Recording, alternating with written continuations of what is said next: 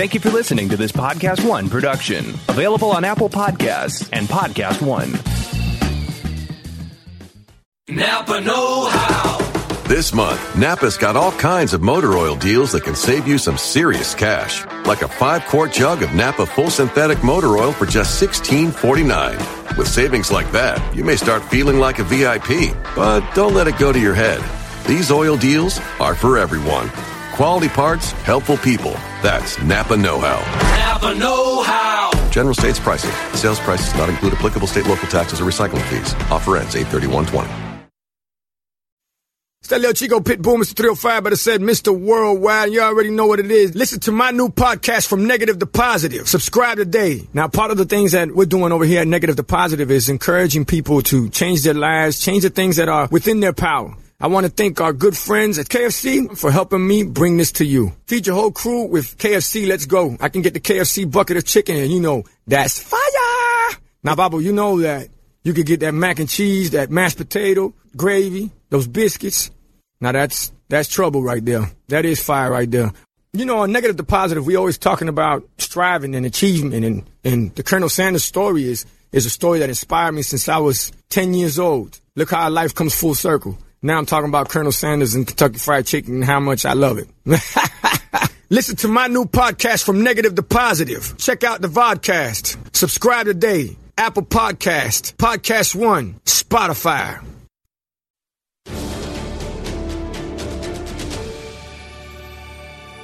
On today's show, we've got our first little bit of Disney Plus data, and then on top of that, we are discussing those Avengers Endgame deleted scenes and also some deleted scenes from the Star Wars original trilogy on Movie Talk.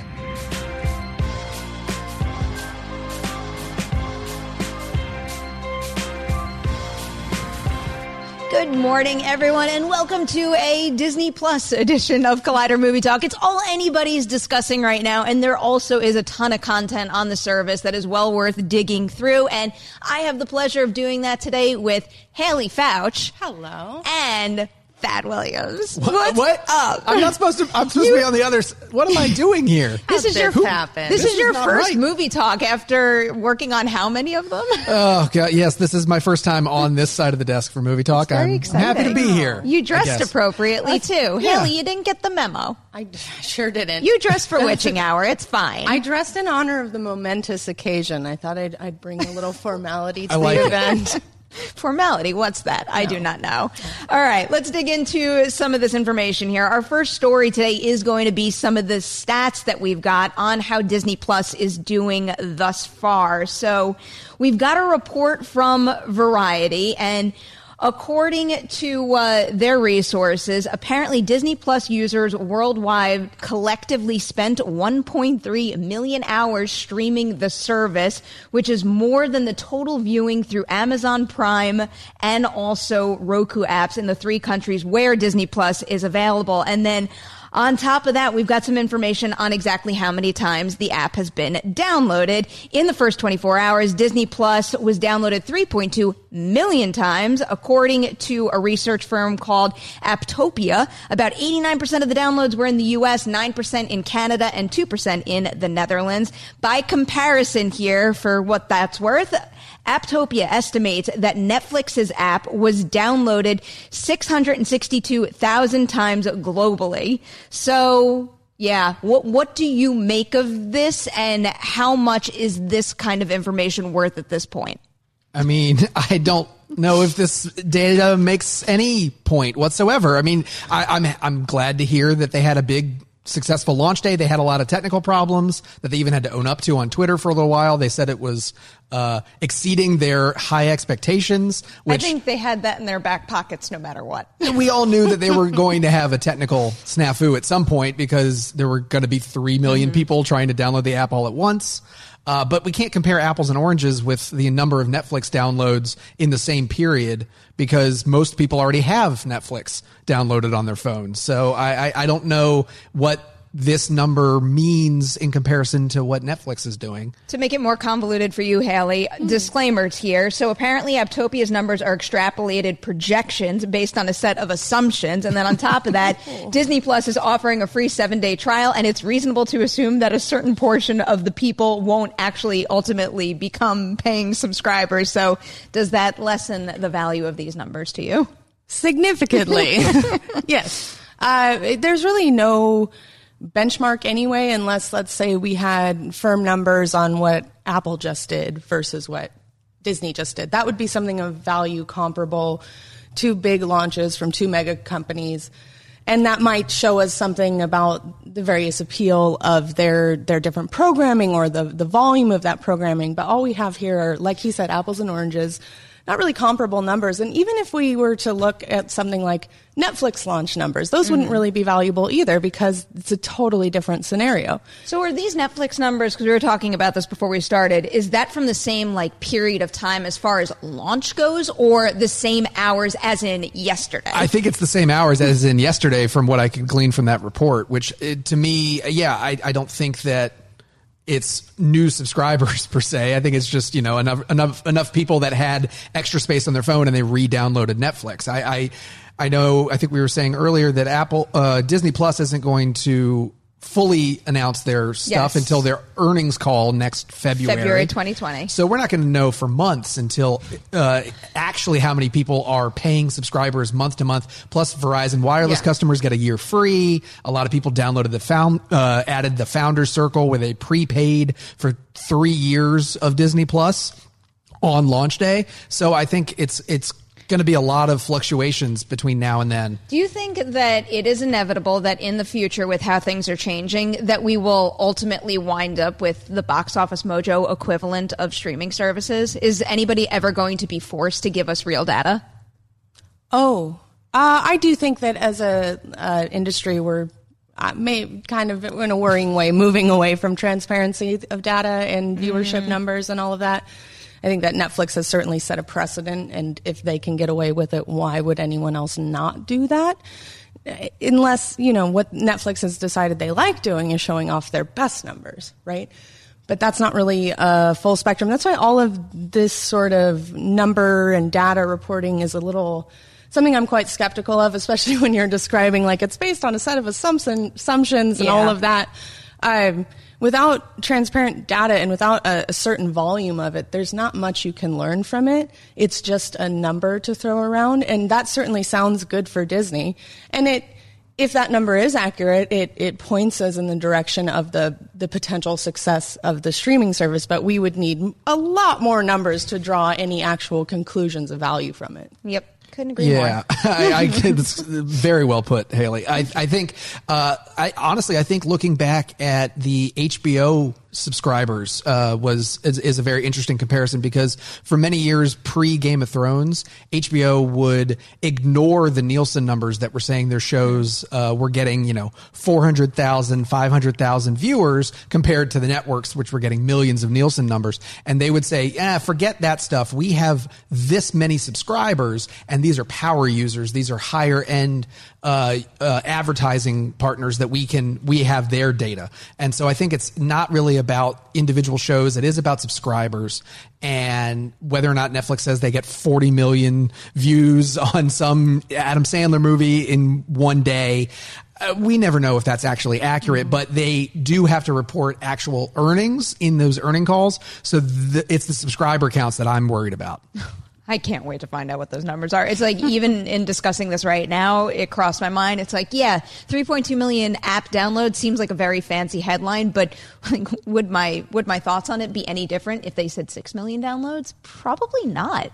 And that's close to doubling that number. It still wouldn't add any value to me. Yeah. And I mean, on launch day or the night before launch day, whenever they showed up in the App Store, I downloaded the app. My wife downloaded the app, and the next morning I installed it on my TV. So that's 3 app downloads right there for one account.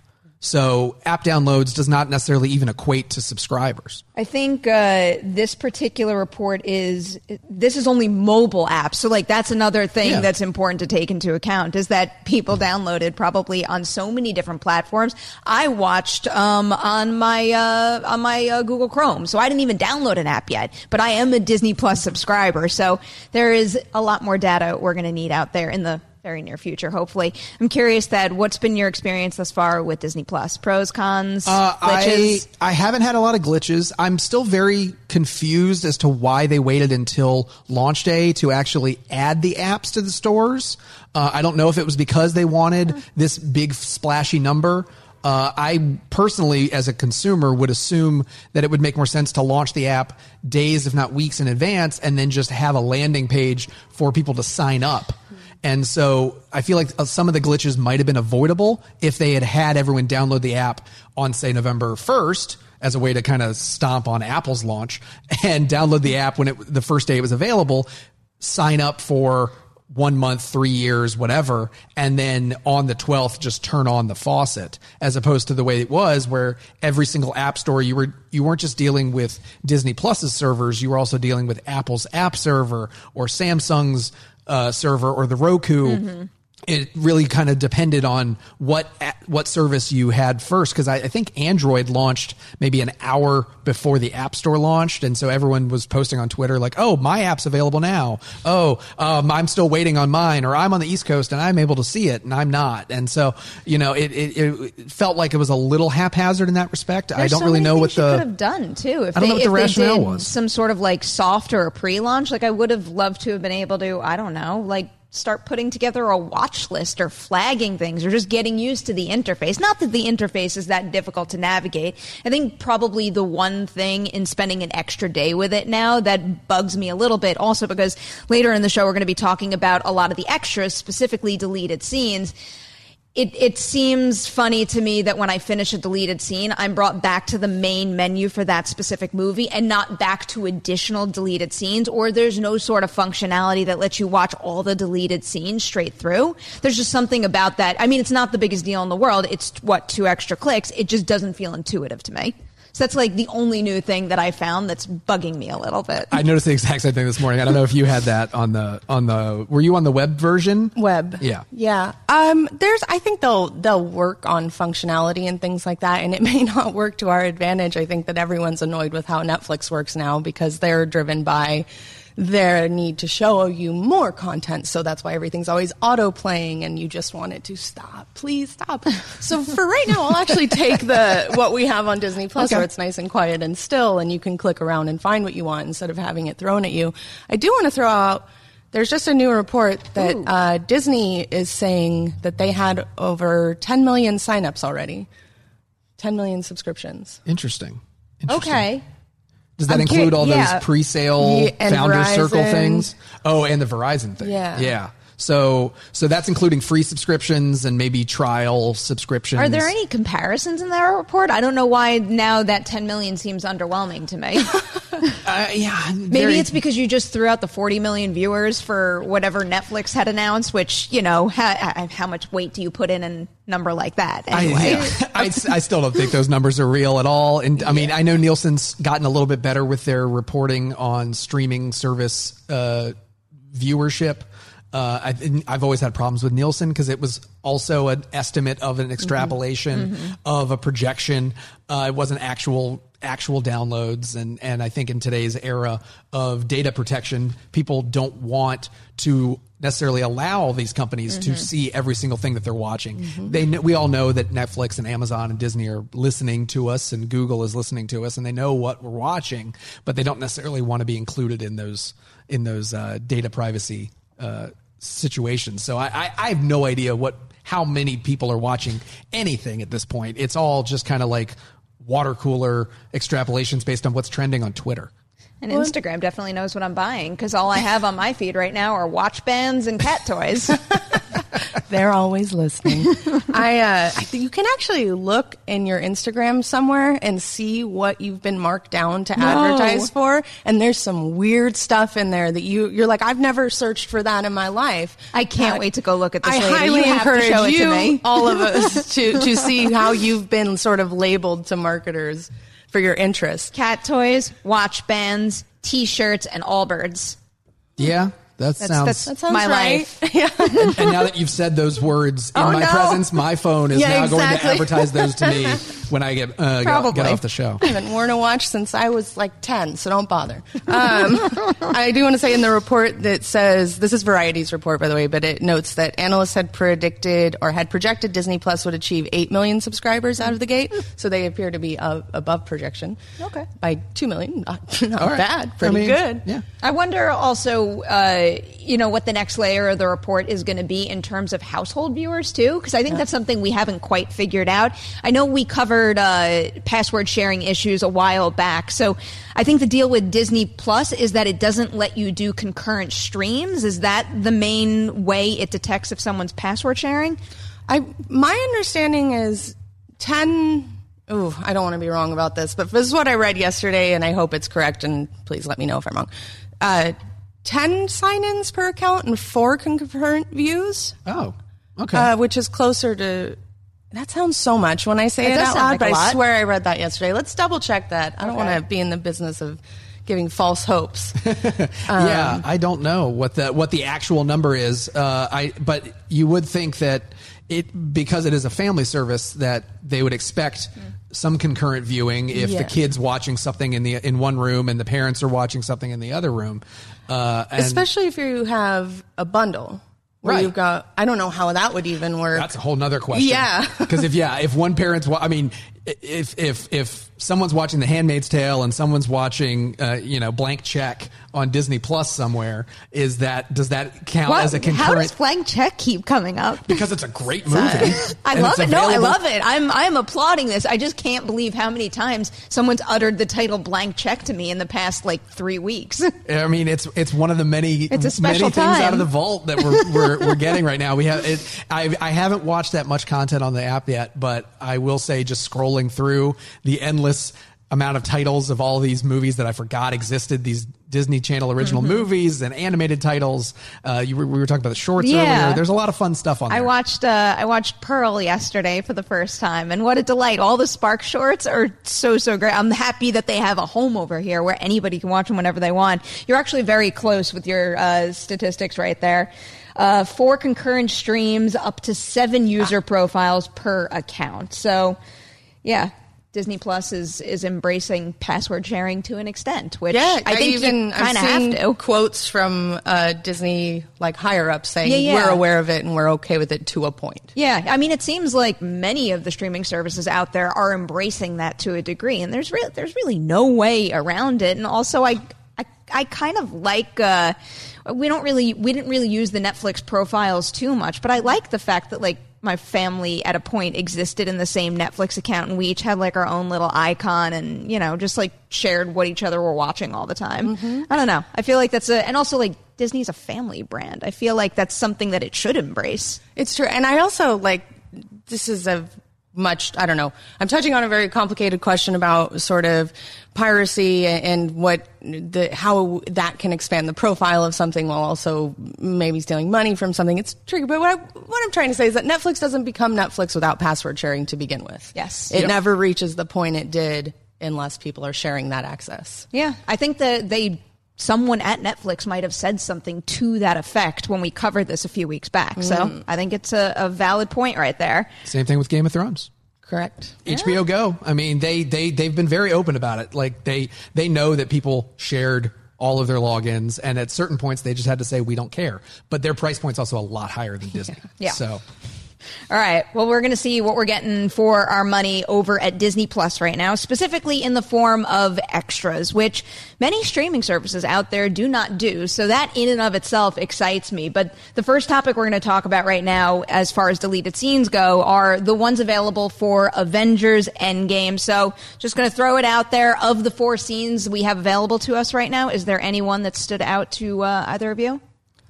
I'm the one. Okay, so my take on these and why I always love deleted scenes, why I always love access to bonus features is it gives such a blunt look at how films are refined and made better, because when you watch the deleted scenes, you're like, yikes, glad that was deleted. And for me, the big one to that extent was definitely the Tony Stark scene, which just doesn't play. And that's also a fascinating look at how acting performances are shaped by editing and music and all of that, because you can really see him acting like without all of those effects, and he's doing a great job, but it reads a lot differently.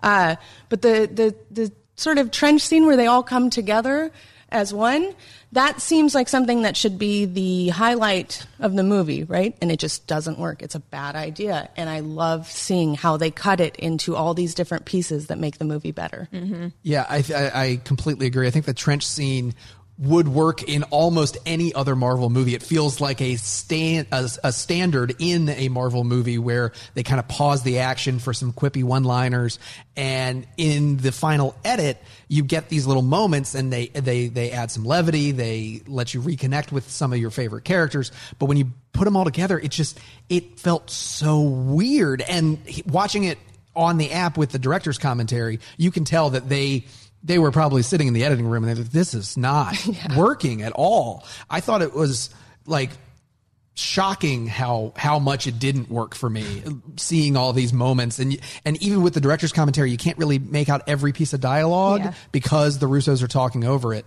But you can tell just with the actors' facial expressions that it's like someone's just sliding down the trench. Like, all right, what's going on? Where are we going to go? Who's fighting next? And meanwhile, everything's happening around them. And I think Anthony said it at the end of the piece. It's like, if they're all in the trench, why is the battle even happening? Yeah, like, I'm surprised more action filmmakers don't stop and think about that. I understand if it's like an action comedy where it's almost like, a familiar beat to be like, stop for a minute so we can explain our plan to the villain or have a little side conversation. But in watching this, especially seeing just like the first glimpse of it, it seems like Avengers Endgame gold. I got very excited when I saw that unfinished shot of everybody in the same space. But it's really encouraging that the Russos are filmmakers who would get all of those super famous actors together on what is probably a very expensive set and still be able to say to themselves, yeah, that's not working. We got to put it in the trash. So I give them all the credit in the world for making that decision. And I also, I also think it's very interesting that all of Hulk and the Ancient One scenes were reshot.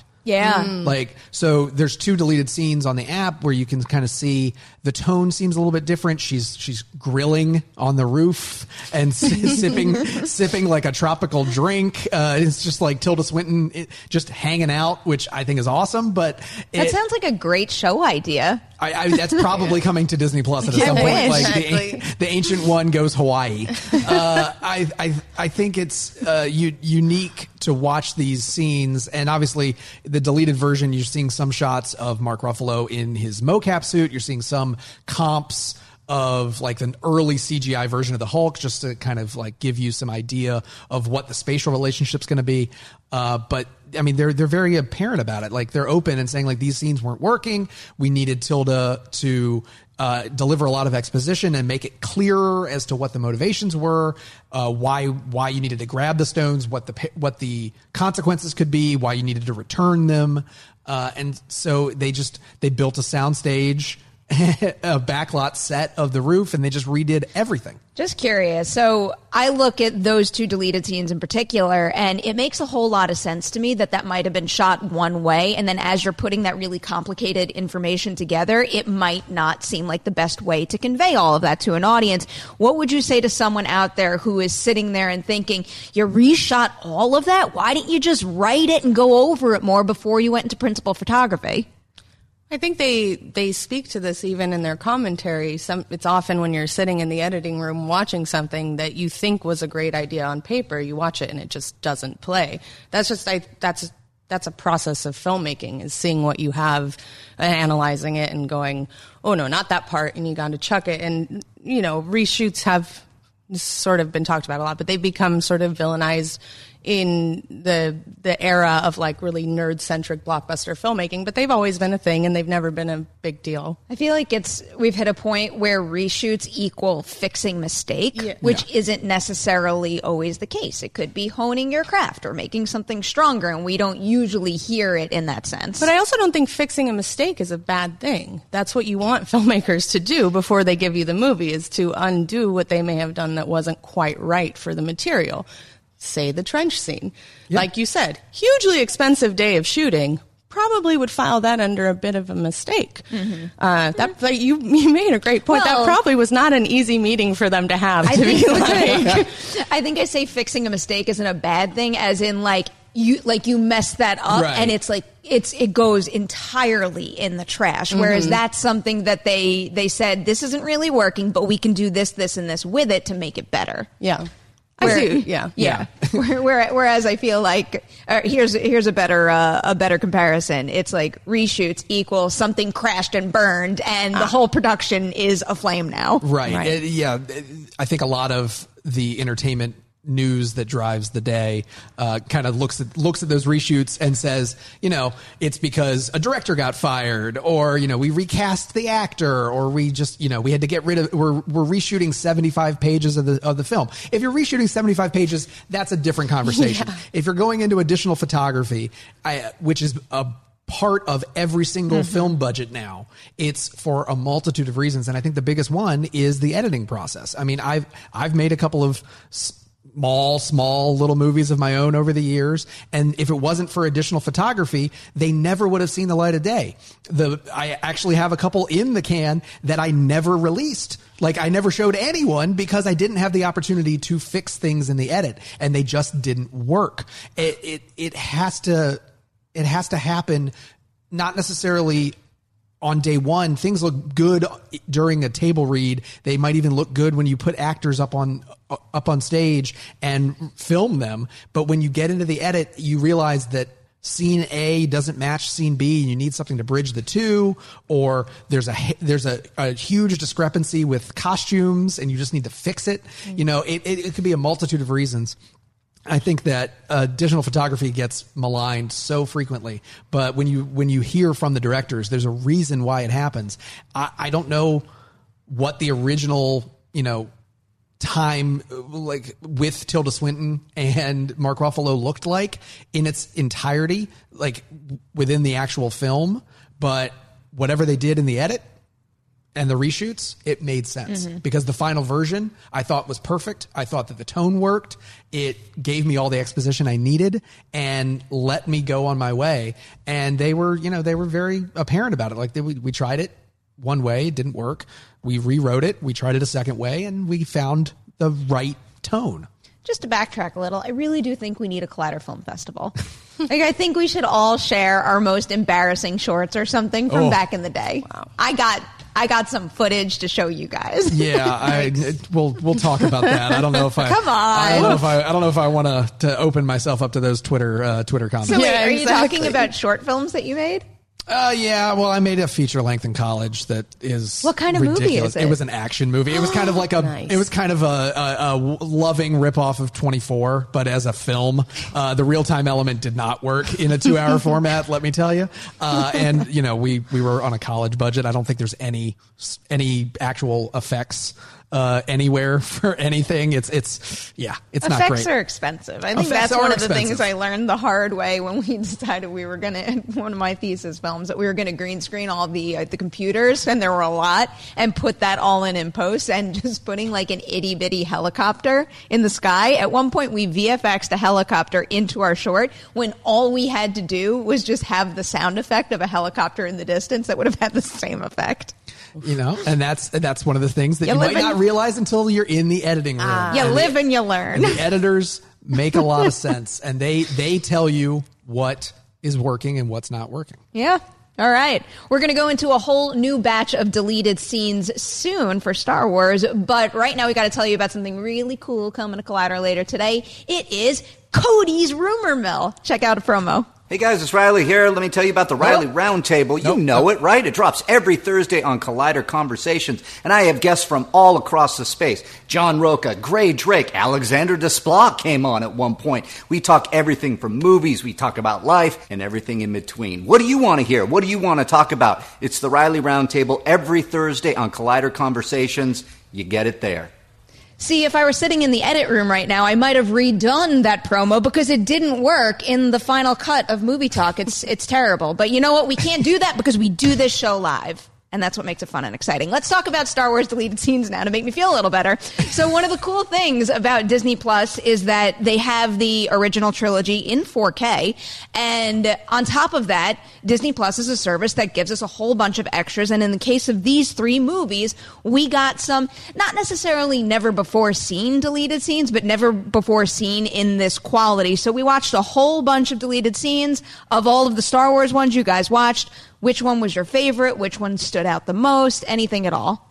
I mean, it has to be going to Tashi Station to pick up some power converters. I mean, I've never, I'm sure this bootleg has been around forever. I've never actually sought it out. I'm not someone that, jumps into deleted scenes and tries to find every single one I can because I kind of along the same lines as Haley. If it's not there, it's for a reason.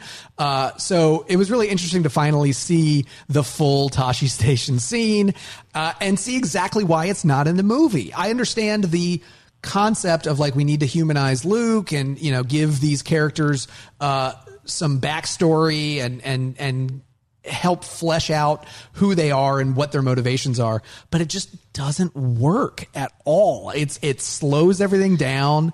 The stuff with the rebellion doesn't make sense. Obviously the dialogue doesn't match a lot of the ways that they refer to the rebels and the Empire over time because they didn't really know what the names of all this stuff was. I don't know if he was still Starkiller when they filmed this scene, or if they had actually changed his name already to Skywalker. So they just don't reference his last name at all in this, but it doesn't need to be there. I didn't even think about that until just now. It definitely doesn't need to be there, but I enjoy still getting to see something like this. There's something about giving a little context to his life there and, what almost like his circle of friends is like and what his place is in that little social structure that I really appreciate getting the chance to see. But it's got no place in the movie unless, if anything, you beefed it up. If anything, I think you needed more of that to make it work. But then again, I don't think you needed to add anything to that movie. So I'm happy this exists and I got to watch it. But one of the many that deserves to be in this section of the menu. Yeah, it's one of those things where I didn't have a particularly strong reaction to any of the scenes man, I wish that was in the movie. Mm-hmm. That's very, very rare. But I do think that this is a major selling point for Disney Plus as a platform to give access to this kind of content, which, as you mentioned, is not something a lot of streaming services are doing. It's also, they have these titles that are you can release this scene that you've been wanting to see for your whole life, and now it's just there at your fingertips. Even jumping back to Avengers, logging on to see that the full commentary is available was very exciting for me. I am so sad about the lack of commentaries that we get these days. It's basically free film school. So if Disney Plus can help bring some of that back, and who knows, in my pipe dream world, maybe they go back and they record new commentaries for older movies that didn't get one for their home video release. That could be something really valuable, and that's a huge selling point for a very crowded streaming market. Yeah, I mean, I have the Wizard of Oz restoration on my brain now, too. It's just it's so well worth revisiting it, and also getting commentary from so many different fields within the film industry, too. I don't know. Maybe this is just me not looking at a streaming service the right way, but rather than, everything going on, one Blu-ray disc, it feels like they have the whole damn world at their fingertips. And how difficult is it to record a commentary and just add it to another menu like this? So I wish they would do even more, and I also hope some of the other services out there will follow suit. I think it's only a matter of time before everybody tries to catch up to anything that anybody else that's a competitor is doing differently. So if anything, I think one of the best things about Disney Plus having all this material is that it's going to encourage other streaming services who haven't before to include extras. And I want them from many of my favorite Netflix shows. Yeah, that's a very good point. I certainly hope so. Yeah, I would love to see some extras on a lot of these other services. I think that maybe there are some things that Disney can do that other services can't. I mean, with their film vault and their resources. I mean, Netflix is probably more in the business of the amount of content that they're that they're going for. I mean, you could argue that the commentary is an additional piece of content that someone might want to see, but it also might be crowding their space where they're in the business of, launching new titles every 4 days. You just get more stuff stacked upon each other. But even more so than crowding their space, I feel the same way about, talent that goes on Instagram and posts behind the scene pictures. I feel like nowadays with so much content out there, you need to create that rabid need for more. And the more content, the more behind the scenes content you have. I mean, look at Stranger Things and look at all those kids and how many people follow them on Instagram. Do you know how many people would go on Netflix and watch endless deleted scenes and then fall even more in? I don't know. Maybe that's just me and the way my mind works, but the more I live with a specific movie, a show, characters I love, the more it has a hold on me. And I feel like that would benefit every streaming service out there to just create more and more, I don't even like the word rabid. I mean, super passionate, dedicated fan bases that will keep coming back no matter how much you release within that franchise. We're seeing HBO Max approach sort of what you're talking about in a different way, in the sense of channeling the popularity of the stars and creators through their recommendation series, where they have their talent recommend their favorite movies that are available on the streaming service. And that's another interesting approach to the same idea, although I do find the bonus content much more valuable. There is something interesting about being like, oh, what's Bill Hader's recommendation for what I can stream right now? No, that's a good point. I wish that, I can't say I wish that more would do that as well until I actually see what that's like. I'm curious to know, what the restrictions are, or if it's just, across any genre, because it makes sense to me. Like, if you like Barry, you will like this. Well, the one that they showed off in the presentation was Zac Efron recommending The Exorcist, so I don't think it's genre specific. No.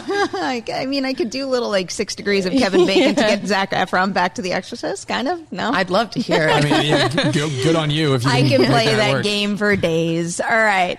Let's save some time for a whole... Oh, wait, we should probably talk about more deleted scenes. I just realized we didn't even talk about Empire or Return of the Jedi. There were some interesting scenes in the rest of the original trilogy. Yeah. The one that I thought that spoke to me the most was in Return of the Jedi, and it was an alternate version of the scene in Darth Vader's chamber where he speaks out to Luke, and then it actually fades. He says Luke's name. I think it would have been the first time in the film that we would have heard Luke's name if they had left this in.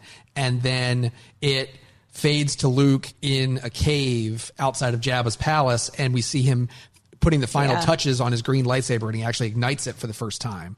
And I think it was interesting because you can look at that and say, oh, that would have been an interesting moment for the audience to cheer for Luke for the first time in the film.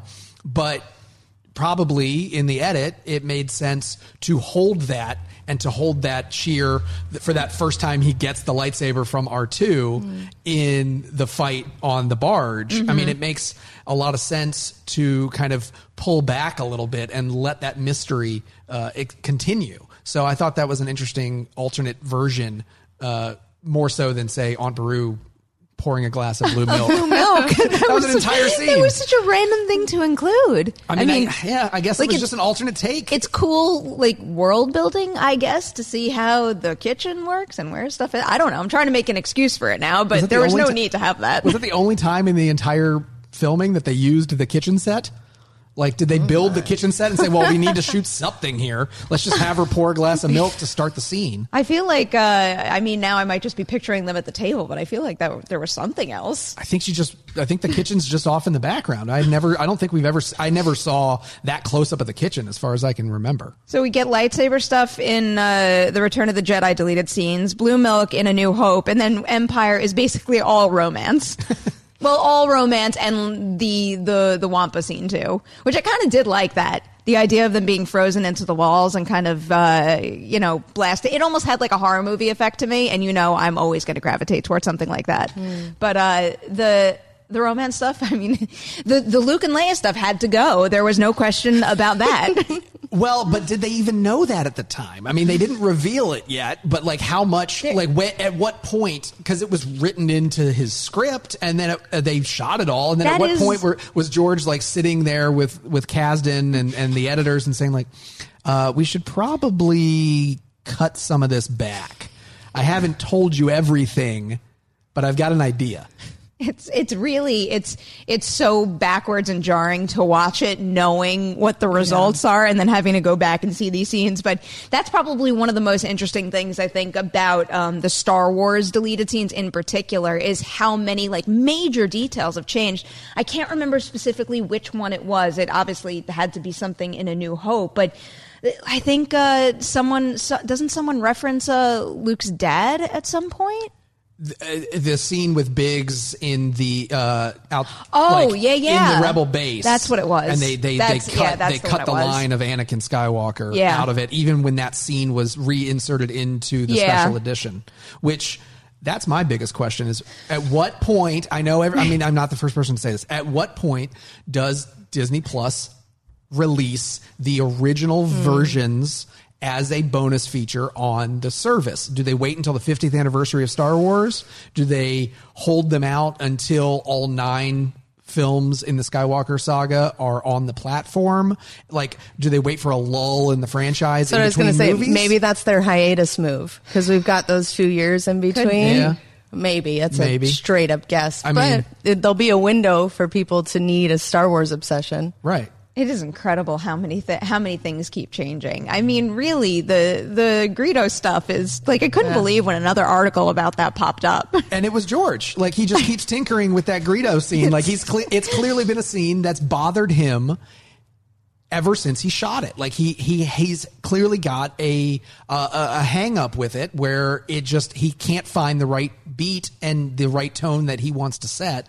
And so he just keeps tinkering with it every time he has the opportunity. I can't tell if I'm rooting for him to keep tinkering with it and find that pitch perfect solution that just like puts his soul at ease, or for him just to put his hands up and give up at this point. Well, I think that's what he did when he sold the company. He was like, I can't fix Greedo anymore. So I kind of over this entire I picture him just like sitting there and tweaking it by himself somewhere, though.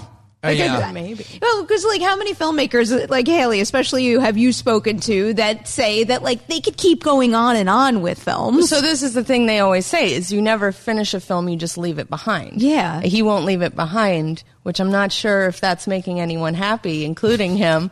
But it seems that the filmmakers I've talked to are happier when they let the movie go and move on to their next movie. Yeah, I would definitely believe in that. But I feel like any form of art, even just like a piece of writing down to a review, like I don't leave very many things behind. Yeah. Like if you knew you're going back into WordPress and tweaking your stuff all the time? No, because that's what that would be. No, I'm thinking about it and thinking about how much like that crappy review could have been better. Oh, sure. Yeah. That'll basically keep me up at night for the rest of my life. I will never sleep. But at least I have Disney Plus now to watch. At least you've only written hundreds of reviews. Oh, really? One day I'm going to go back and reread some of my first stuff. But thank God it's only a Peeps diorama post on Collider.com. Yes. My very first Collider.com article was for Easter in 2012, I believe, and it was an article about photos that someone took of Peeps dioramas that reflected movie scenes. That sounds like a very McClunky article. That's where it all very appropriate. Yeah. That's where it all started. All right, let's get into some of those live chat questions because we do have a lot of them here. Let's start with Jermaine Brown, who wants to know, what was the first thing you watched on Disney Plus? Well, I was having a hard time casting it to my television when I just downloaded the app before the app was available on my TV. So I wasn't able to watch The Mandalorian until the next morning. So while I was waiting for that, I did turn on High School Musical, the series, because my wife lived in Salt Lake for 6 months working on the show. So she was, very excited to see it up on the screen. So we watched a little bit of that and saw how they finally edited the promos at the very end, and yeah, it was fun. I can't wait to watch that. It's quite entertaining. I And know. I don't just say that because she was involved. I It have is heard really many good things. You have pleasantly- bias. I'm the only true Disney shill in the office because we actually get paychecks from Disney, but it is actually a very entertaining show. It's like had my attention ever since Disney Plus because ever since D23 because I thought that was the best part of the Disney Plus presentation there. There you go. Yeah. What'd you watch first? You wrote some reviews. Yeah, I was going to say, like, my stuff That was counts. for work, does it? Yeah, it well, wouldn't have been my, the like, if I logged on, it wouldn't have been the first first thing I watched was my press screen of Noelle. Okay. The first thing I watched for work was Encore, which is fascinating. It's super dark, and I don't think they mean it to be, and I'm very intrigued by that. Wait, dark, how so? Like, they put the characters back. The whole idea is that they take adults and put them back in their high school musicals and reunite them on stage. And they give them 5 days to do their musical, and they spend 1 hour with each of these casts who are doing the musical. But by putting these people back when they were kids in high school, they bring up some really dark stuff and deep emotions, but they do not have time to process it or give anything the attention it deserves. Oh, boy. So it's just very strangely bleak because someone will be like, I don't want to shave my head for this role. And everyone's like, why are you being a pill? And it's like, well, it reminds me of when I had cancer and was going to die. Whoa! Yeah. And then it's like, next scene. Like, there's just no time to process anything. It's very strange. So I'm a little obsessed with it for that quality. That's really interesting because it actually debuted as a pilot on ABC like 2 years ago during the Christmas season where they staged Into the Woods, and it wasn't trying to unearth those dark stories. It was trying to do kind of like backstage romances and drama. There's still some of that happening And for sure. It didn't work for me as a pilot in that respect, but I did almost get cast in the show because they almost picked my high school to restage Fame the Musical, which is a terrible show. Don't ever produce Fame the Musical. It does not work in 2019 at all. That I'm willing to get rid of my Collider Film Festival idea if we could do like Collider Home Video Festival where we unearth footage of Fame Thad. No. I'm way more in favor of this. I love this. I played the old man in every musical we did because they could easily excise that person's musical number from the show without it upsetting the story. Spectacular. Yeah, I kind of love this. Now I really want to see it even more. I forgot what we were talking about. Oh, Encore. And first watches on Disney Plus. First watches. My first watch that I chose was Noelle, actually. Oh, really? Did you like it? I enjoyed it just fine. Yeah. It's trying to do Elf and it doesn't do it as well. Yeah, but she's very funny. She was perfect casting for that role. I was a little disappointed by how they seemed to have just given up on the digital effects. Oh my goodness. They are something. Yeah, they are. Same for Lady and the Tramp though. Oh, really? There's some dodgy effects in there. That's not as many. One of the next on my list. But the cats are a problem. As in, the cats don't look as good as the dogs? Yeah, well, yeah. Do they look better than Cats, the trailer? Ooh. That's a big question. That's a tough... I mean, what are you looking for, Thad? I mean, what is the level of good when it comes to CGI cats in 2019? The cats in the Cats trailer look more convincing as whatever the heck they are, whereas these cats look like very 1998 CGI. Ooh, that's disappointing. Or maybe 2002. Maybe I mean too okay, harsh. all right. Well, if it's 2002 CGI, then that's all right. I can get behind that. First thing I watched was Mandalorian after I watched Noelle, yeah. There was no way I was coming to work yesterday without having seen that first episode because there is no doubt in my mind that someone would have said something and I would have been bummed about it. TMZ had a screenshot of the final spoiler shot on their headline, and I was scrolling through the news. Luckily, I'd already seen it, but I was scrolling through the news app on my phone, and I saw it, and it was just like, that's the image you chose? Oh, it's terrible. Yeah. What a bummer. You couldn't search the word Mandalorian yesterday morning without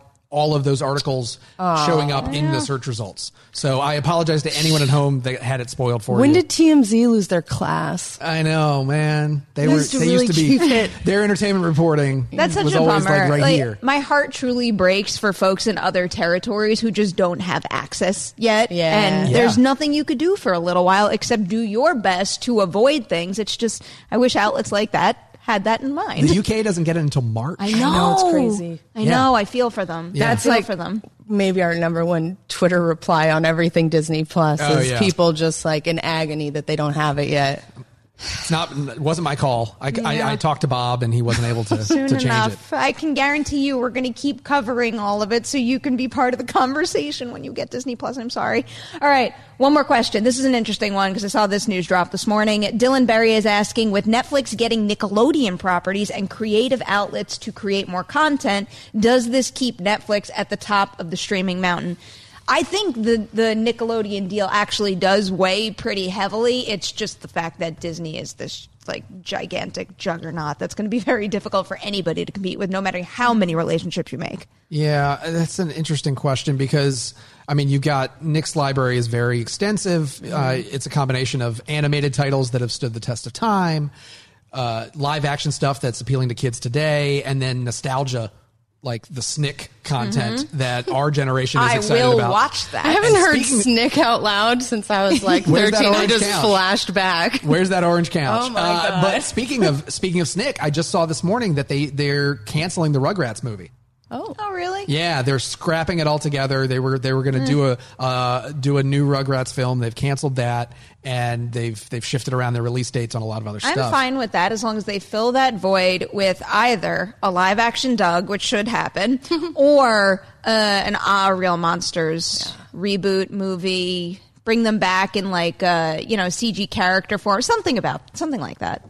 I just want that franchise I want back. more monsters always, so let's do that one. I had a feeling you're okay with that. We who determine things at Netflix and Nickelodeon shall choose that one. I will say for Netflix, something I noticed the first time I logged on to the Disney Plus platform was that it is, as you'd expect, extremely Disney. Like, there is no variable there. Everything fits in a tonal niche, and I think that's going to work in Netflix's favor, because I was excited to explore that tonal niche, but I was also like, this could grow old quickly if you're in the mood for, say, a horror movie or a dark science fiction or something a little weirder.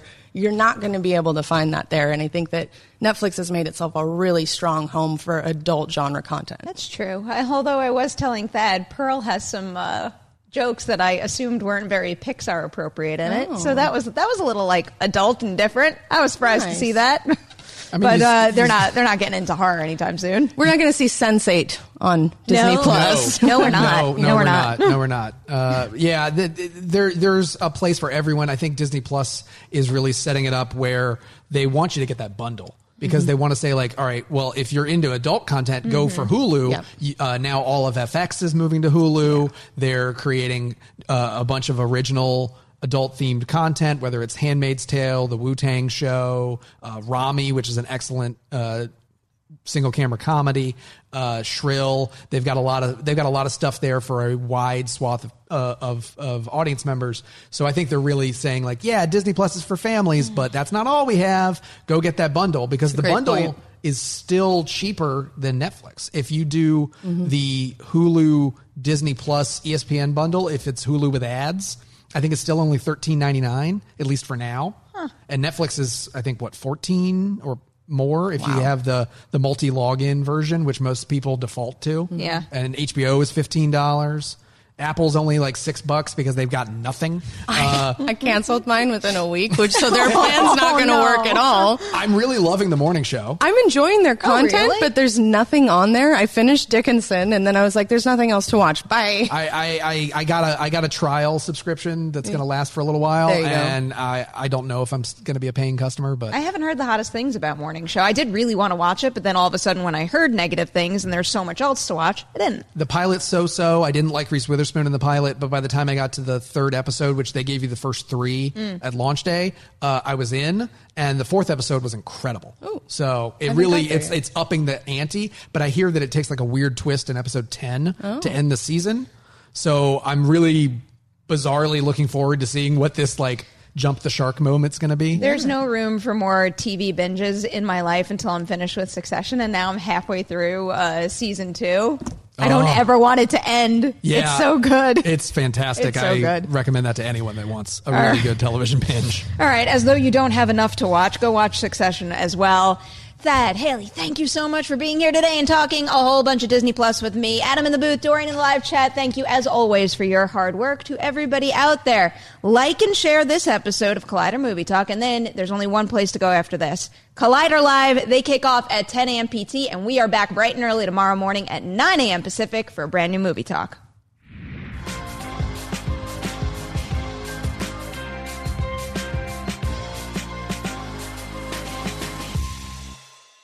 Napa know-how.